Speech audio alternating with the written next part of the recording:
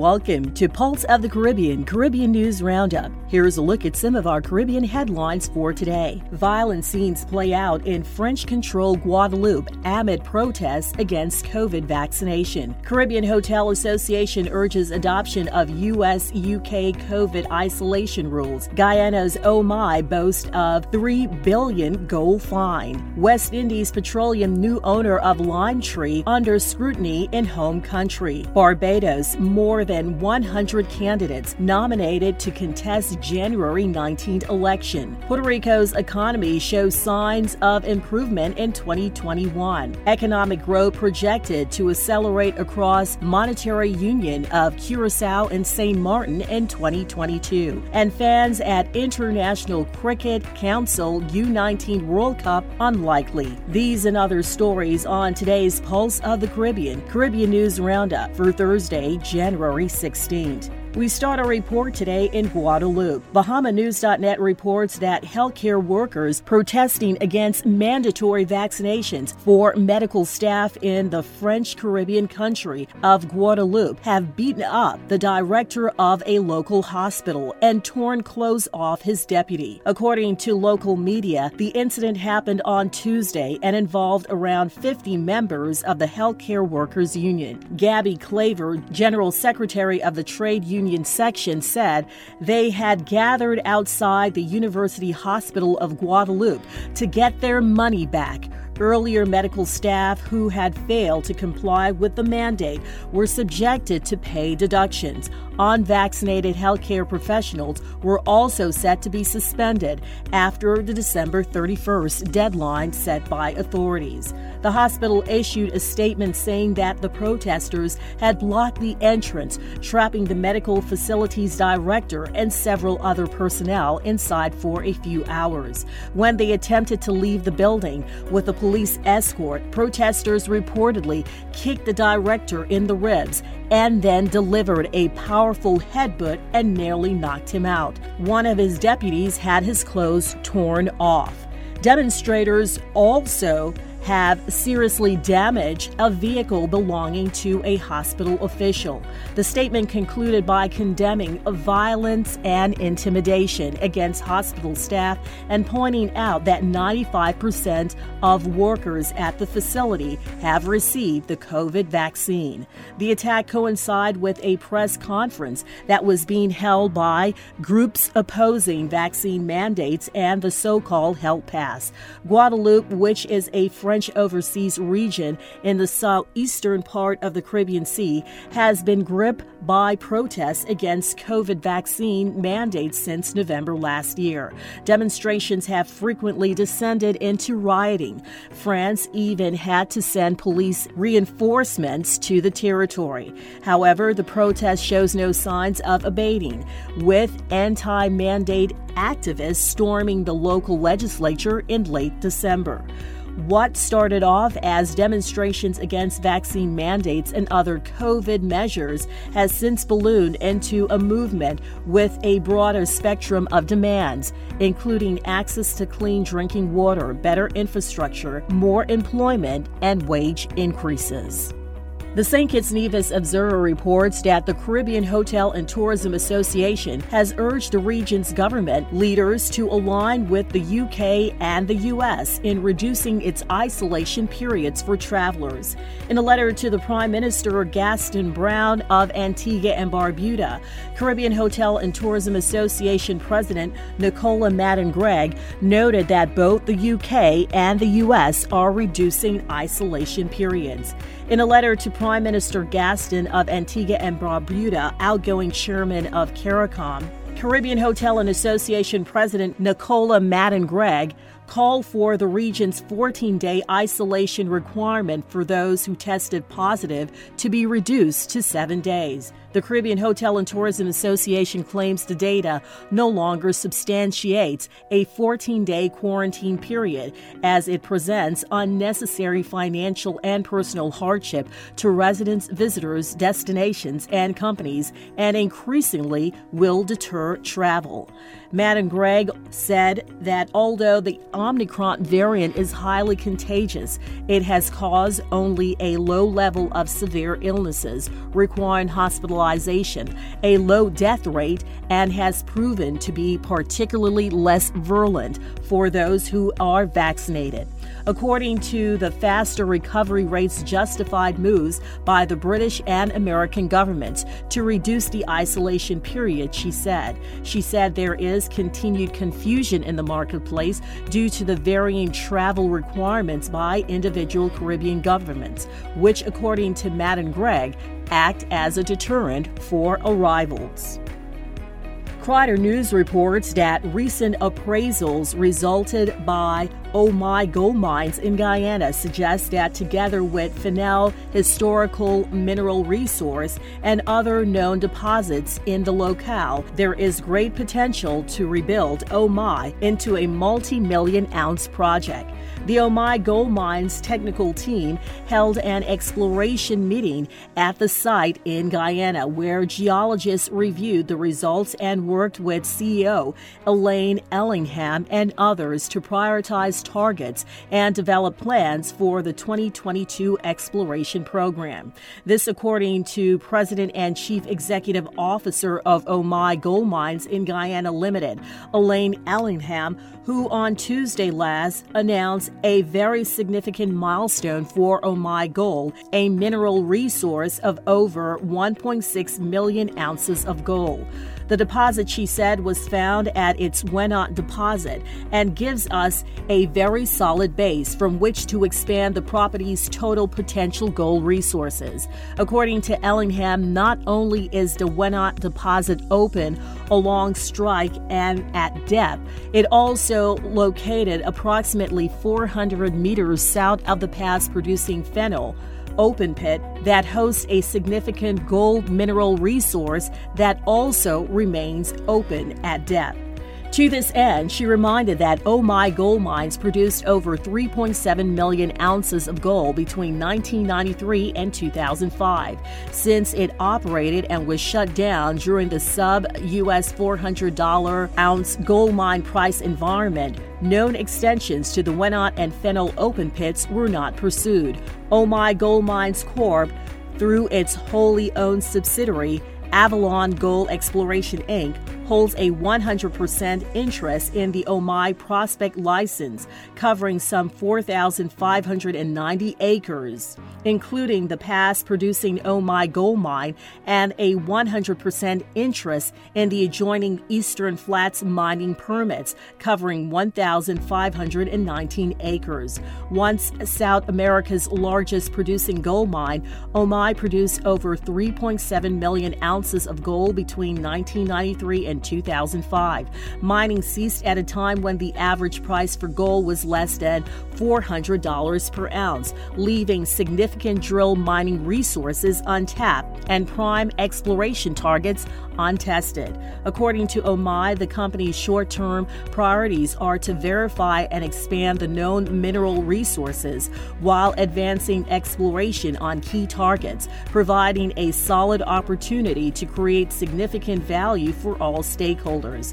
According to Crider News report, though its return to Guyana was met with high praise by some, the prospect of huge investments and job creation for Guyanese, Omai over 2 decades had exploited Guyana and its resources and caused considerable damage to the environment. Added to that, in 1993, the company commenced actual extraction of gold, and during its 24-year run, the company extracted some 3.7 million ounces, but only paid 5% of that in royalties to Guyana.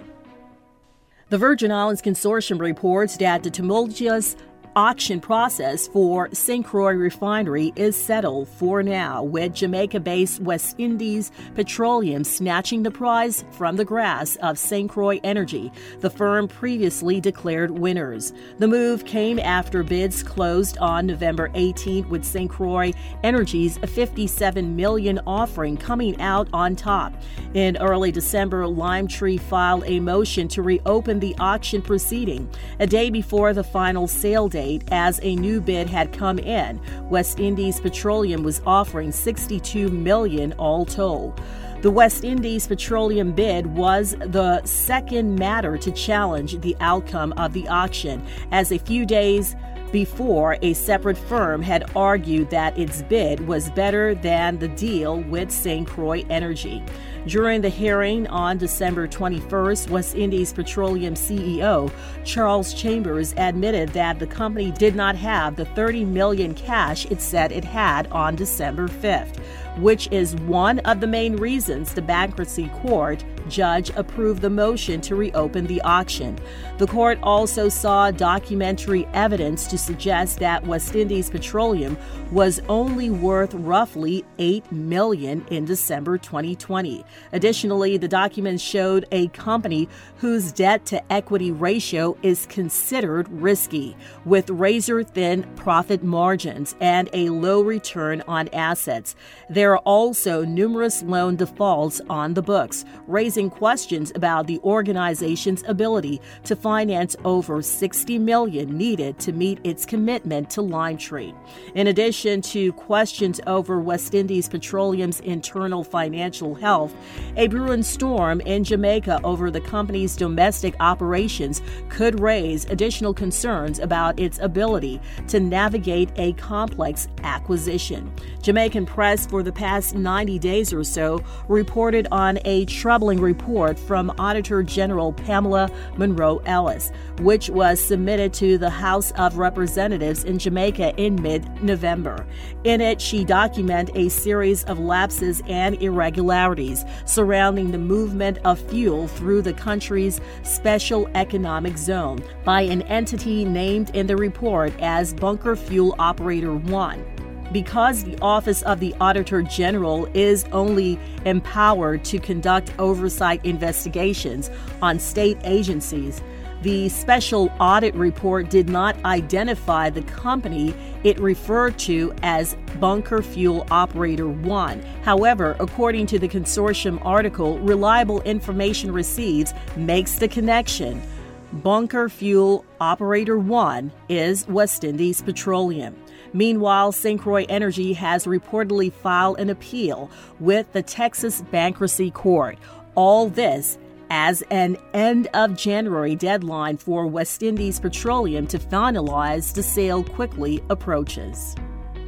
The St. Kitts Nevis Observer reports that Barbados's two major political parties have nominated 60 candidates to contest the January 19 snap general elections announced by Prime Minister Mia Mottley last week.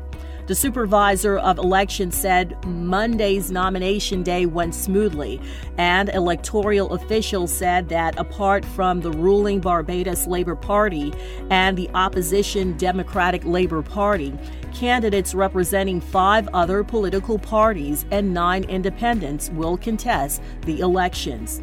They said a total of 108 candidates will vie for 30 seats in the parliament. In the last general election, the Barbados Labour Party won all 30 seats, crushing the then Democratic Labour Party government.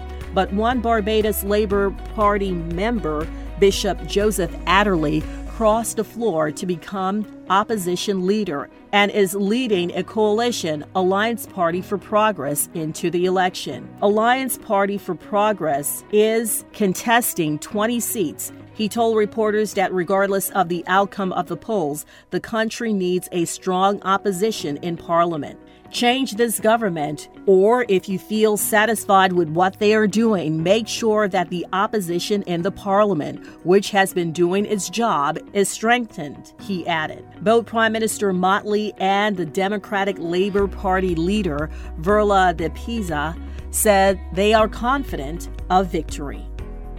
The Weekly Journal reports that Economic Development Bank President Luis Alimani Gonzalez announced last week several positive economic indicators pointed to an improvement of Puerto Rico's economy during the 2021 year, despite the great losses caused by the COVID-19 pandemic. The announcement was made through the Center for Economic Studies, an entity created under his administration. Despite some signs of fragility due to the restrictive measures that have been ordered to contain the spread of the coronavirus. The business sector shows a 23.6% increase in retail sales during the first 10 months of 2021, or $30.3 billion when compared to the same period in 2022. Also, sales tax revenues reflected a similar pattern, since they increased 9.5% during the same period, totaling more than $2 billion. Nevertheless, revenues in the area are 16.1% less than those of 2019. Similarly, jobs in the business sector increased by 6.9% during the first 11 months of 2021 versus what was reported in 2020. Still, the sector has not recovered to the same employment levels as that prior to the pandemic. Meanwhile, the manufacturing sector continued with its upward trend, registering an increase of 5.5% in numbers of employees for a total of 77,900 salary jobs within the January to November 2021 period. As presented in the economic summary prepared by the Economic Development Bank, this variable has been growing year on year for 15 consecutive months, largely due to an increase in the production of medicines and medical equipment in areas close to the United States. The Economic Development Bank's Economic Activity Index, although it suffered a 1.7% loss during fiscal year 2020, experienced an increase of 2.8% between January and November 2021. Puerto Rico's economy faces many challenges, but despite all those challenges, we managed to reach encouraging indicators. We began working since day one at the Economic Development Bank to facilitate this economic growth. And in 2022, we will continue to fight with the same spirit we did before in favor of Puerto Rico's entrepreneurs, Alemani Gonzalez concluded. St. Martin Island Times reports that the monetary union of Curacao and St. Martin experienced moderate growth in 2021, following an unprecedented contraction in 2020 because of the COVID-19 pandemic, according to estimates of the Central Bank of Curacao and St. Vincent. Real GDP grew by 4% in St. Martin, while Curacao recorded a milder expansion of 1.7% as the country went into a 6-week lockdown in March to April 2021 due to a surge in COVID-19 cases. Looking forward, economic growth is projected to accelerate across the monetary union in 2022, with real GDP increasing by 6.6% in Curacao and 14.6% in St. Martin. This recovery is, however, surrounded by high uncertainty, of which the main downside risk is the emergence of new COVID-19 variants combined with travel restrictions that could dampen the further recovery of tourism activities in Curacao and St. Martin, warned Central Bank Van Curacao and St. Martin President Richard Dornbosch in the Central Bank's second quarter bulletin of 2021. In 2022, both countries will benefit from a robust recovery of tourism activities, albeit still below pre-pandemic levels, and increased private investments, Dornbosch explained. In Curacao, construction projects in the tourism, real estate, and utility sectors are the main contributors to the increase in investments. In St. Martin, the reconstruction of the airport in particular will support the rise in private investments. Inflation is expected to ease in both Curacao and St. Martin to 2.8% and 3.4% respectively, as the surge in international oil and non-oil commodity prices in 2021 is expected to be transitory, he added. Dornbosch explained that besides the emergence of new COVID-19 variants combined with travel restrictions, the implementation of a reform package that the countries agreed with Netherlands poses a risk to the 2022 outlook. Dornbosch also mentioned that for Curacao specifically, the future of the refinery is an upside risk to the outlook. If activities at the refinery would restart in 2022 after a strategic partner is found, it would result in higher real GDP growth. Meanwhile, for St. Martin, delays in the implementation of reconstruction projects, particularly the airport, prolonged social unrest in French St. Martin, and a strong hurricane season could affect its real GDP expansion in 2022, he added. The complete text of the report by the president and the second quarter bulletin of 2021 can be viewed on the Central Bank Van Curaçao and Saint Martin website at www.centralbank.cw under Publications. Barbados Today reports that one of the unions representing former Liat workers has made a last-ditch impassioned plea to Barbados to summon an emergency meeting with other shareholder governments to conclude a severance pay package for all terminated employees. Chairman of the Leeward Island Airline Pilots Association, Patterson Thompson, said Tuesday his union continues to wait for a response from the Barbados government to 2 letters requesting a meeting to discuss the plight of the workers who have been on the breadline for the past 21 months. Thompson acknowledged that general elections slated for January 19 in Barbados would now further delay any chances of talks being held to conclude a plan to pay the struggling ex-Liat employees their legal entitlements. But we are still struggling. All the Liat workers are 21 months into having no severance at all, no end in sight to the plight, and it's a very difficult time to live, he said. The Leeward Island Airline Pilots Association chairman dismissed any notion that an early resolution to the payout could be attributed to the decision by Antigua and Barbuda Prime Minister Gaston Brown to place the St. John-based airline under court-sanctioned administration. He contended in any case, the other shareholders, Barbados, St. Vincent and the Grenadines, and Dominica, could have intervened and stopped the initiative by Antigua. Our severance should not be a political issue, and it should not be a divisive one. We have given a lot to the region. People have given their whole life, 42 years, 20 years, 30 years, 35 years, and we are still waiting, he lamented. Thompson said the offer by the Antigua government of a compassionate payment of half of the severance and the advance of $2,000 per month by Barbados to its nationals have not gone far enough to satisfy the dire financial problems of the workers. The initiatives of the Barbados government and the Antigua government do not deal with it conclusively. They do not deal with the situation long term, and we need help, he pleaded. Hundreds of former Liat employees are owed about 80 million EC or $30 million in severance payments.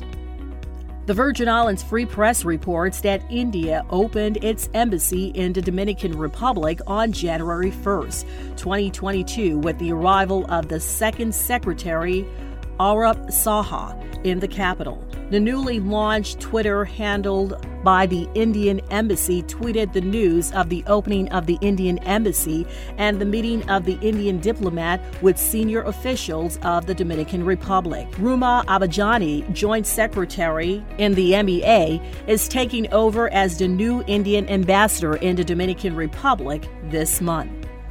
And finally, Trinidad and Tobago Newsday reports that Minister of Sports and Community Development, Shamfa Cudjoe, said at this time no fans will be allowed to attend matches in the 2022 International Cricket Council Under-19 World Cup. The tournament will be held in the West Indies from January 19 to February 5th. Matches will be held in Trinidad, St. Kitts, Guyana, and Antigua. 3 venues will be used in Trinidad for matches, including Queen's Park Oval, Brian Lara Cricket Academy, and Diego Martin Sporting Complex. Trinidad and Tobago, like the rest of the world, continues to battle the COVID-19 pandemic. Cudjoe said the Cricket West Indies arrangement and the International Cricket Council arrangement is that we wouldn't have spectators due to the whole COVID situation. That was the arrangement. Cudjoe knows people are eager to attend matches, but efforts must be made to keep everyone safe, including the players. This has been your Pulse of the Caribbean News Roundup for Thursday, January 6th. I'm Keisha Wallace. Thank you for choosing Pulse of the Caribbean News Roundup as your source for Caribbean-centered news right here, Monday through Friday. Be sure to spread the word to family, friends, and associates. For more Caribbean news stories and information, visit us online at pulseofthecaribbean.com and be sure to like and follow us on Facebook, now Meta.